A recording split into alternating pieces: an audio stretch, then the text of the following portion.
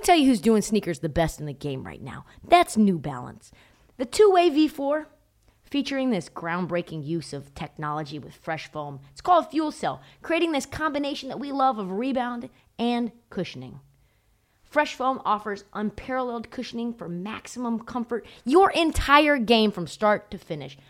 The upper construction features this lightweight textile that reduces weight, which we all need, I know I do, while remaining supportive and breathable. Hard to find that combo. The two-way V4 gives you the tools that you need to play at a high level. Learn more and purchase the two-way V4 at newbalance.com. Check out our new NBA show, Beyond the Arc, part of the CBS Sports Podcast Network, where you can find me, John Gonzalez, NBA insider Bill Reiter, and Ashley Nicole Moss 5 days a week talking all things NBA.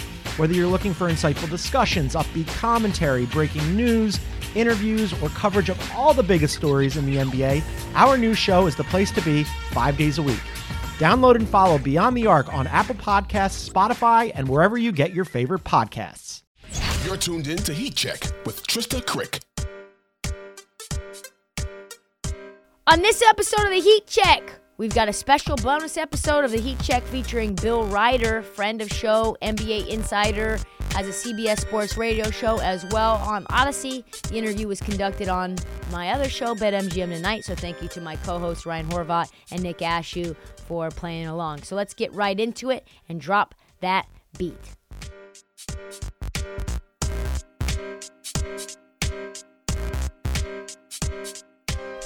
I asked Bill if the Lakers' adjustments in the second half gave the Lakers hope in the future. His answer to me was fascinating. I mean, my takeaway is I wish I had a Jokic Finals MVP ticket. Right.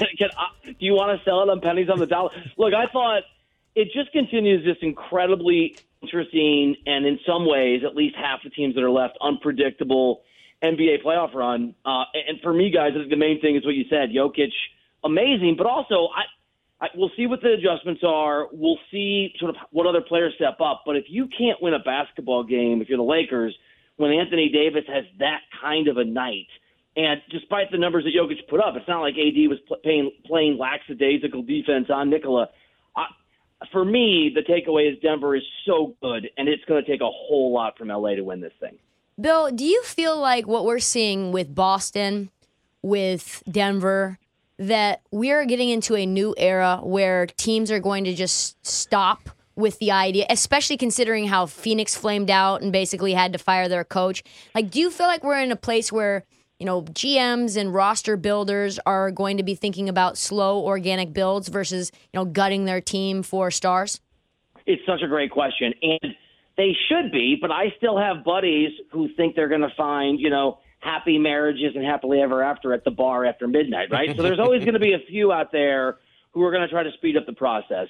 But I think you're onto something. I think the inside is really smart because the way the CBA was supposed to work last time around, but because of all the money that flooded in from TV rights going up, it allowed the Warriors to get Durant, and it really sort of confused how the process is supposed to work. If that's all corrected itself, they're going to level in the money now. So, yes, there's going to be huge advantages for teams that draft properly, that develop talent properly. We've seen superstars willing to stay in places more than they used to, like Giannis, for one of many examples in Milwaukee. If the situation's pretty good or if they have some success, I think you're absolutely right. There will be some super teams that chase sort of that approach. You're going to have certain players who are going to force their way out like they always have.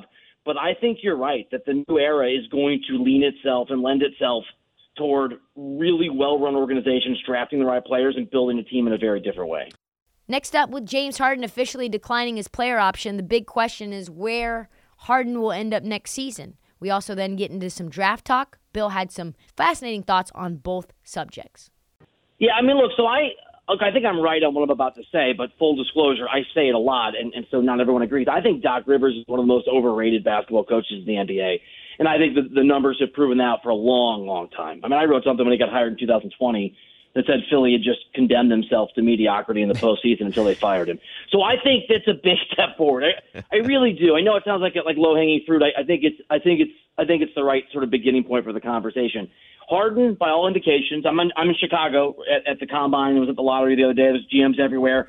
So everyone sort of believes that Harden's going to be in Houston. That's been the perspective even before they got blown out of the postseason. Embiid will be there. I think Daryl Morey's a pretty good GM. I would hire Monty Williams for that job, but Nick Nurse is an excellent coach, and Mike Budenholzer is probably not the right fit for me, but is an excellent coach, and you've got a bunch of great assistants. So I think Philly is going to be really competitive. I think the difficult question is going to be, and I guess it depends how you view Tyrese Maxey in terms of can he step up and fill that void offensively. I don't know that he can. How does Philly get creative in replacing Harden's at least regular season production?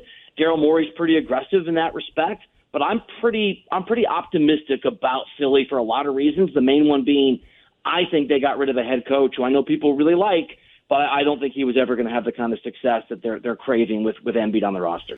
Everything that I have heard, and we don't know, right, because I could never have predicted that Harden, nor I think did anyone else, certainly the poor folks in Brooklyn, would force his way to the Nets and then force his way to Philly, and then, obviously not stay in Philadelphia. I mean, this guy has been on the move, and I like James.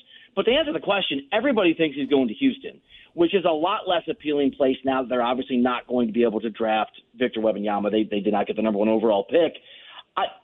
I think he's either going to go to Houston out of a sort of love for it, or he's going to take the bag, right? Because he's older, and if he wants to get paid, this is the time to basically get a contract from somebody. To me, and I could be wrong, and this is sort of influenced by the view of people around the league, but I think what he's saying is his way of trying to set the narrative for why he's going to leave Philadelphia. They weren't happy at the end. We saw Embiid throw guys under the bus. I mean, it did not end the way they wanted. I think he's just going to go to Houston, and I think what he's saying is probably not his actual heart's desire. I think he just wants to leave Philly, and he's setting the stage for that. Yeah, it's going to be really interesting, too, because I think nothing stunts the growth of young, developing talent like James Harden on the roster, especially with Ime Udoka, so that's going to be a wild one to watch.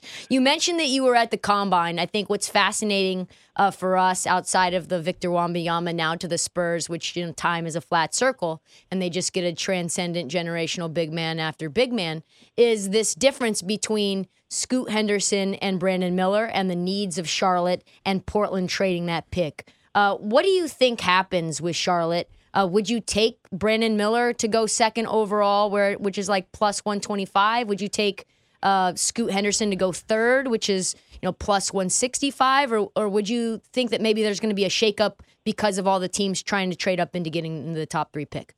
Yeah, it's a good question. So for people that are trying to figure out where they want their money to go, right, in that respect, I'll give this information, and maybe it influences toward taking some more chances. I talked to a couple executives and a couple GMs who, in a very candid sort of background conversation where they said some other things that were off the record but pretty startling, right, like just gossip I can't say, but there's a lot of trust in this conversation.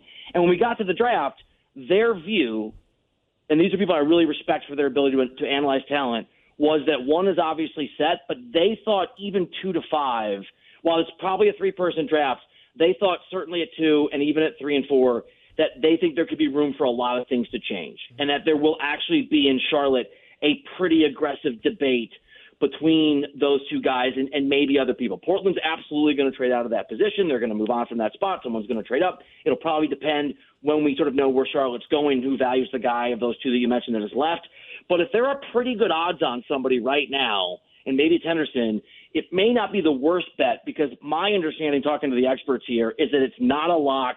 It may not be Brandon Miller. It very well could change. And so there might be some opportunity today for some value, if that perspective is correct, that the conventional wisdom now is not going to hold, whatever it is, a month from now. Meaning like maybe one of the Thompson twins could go second.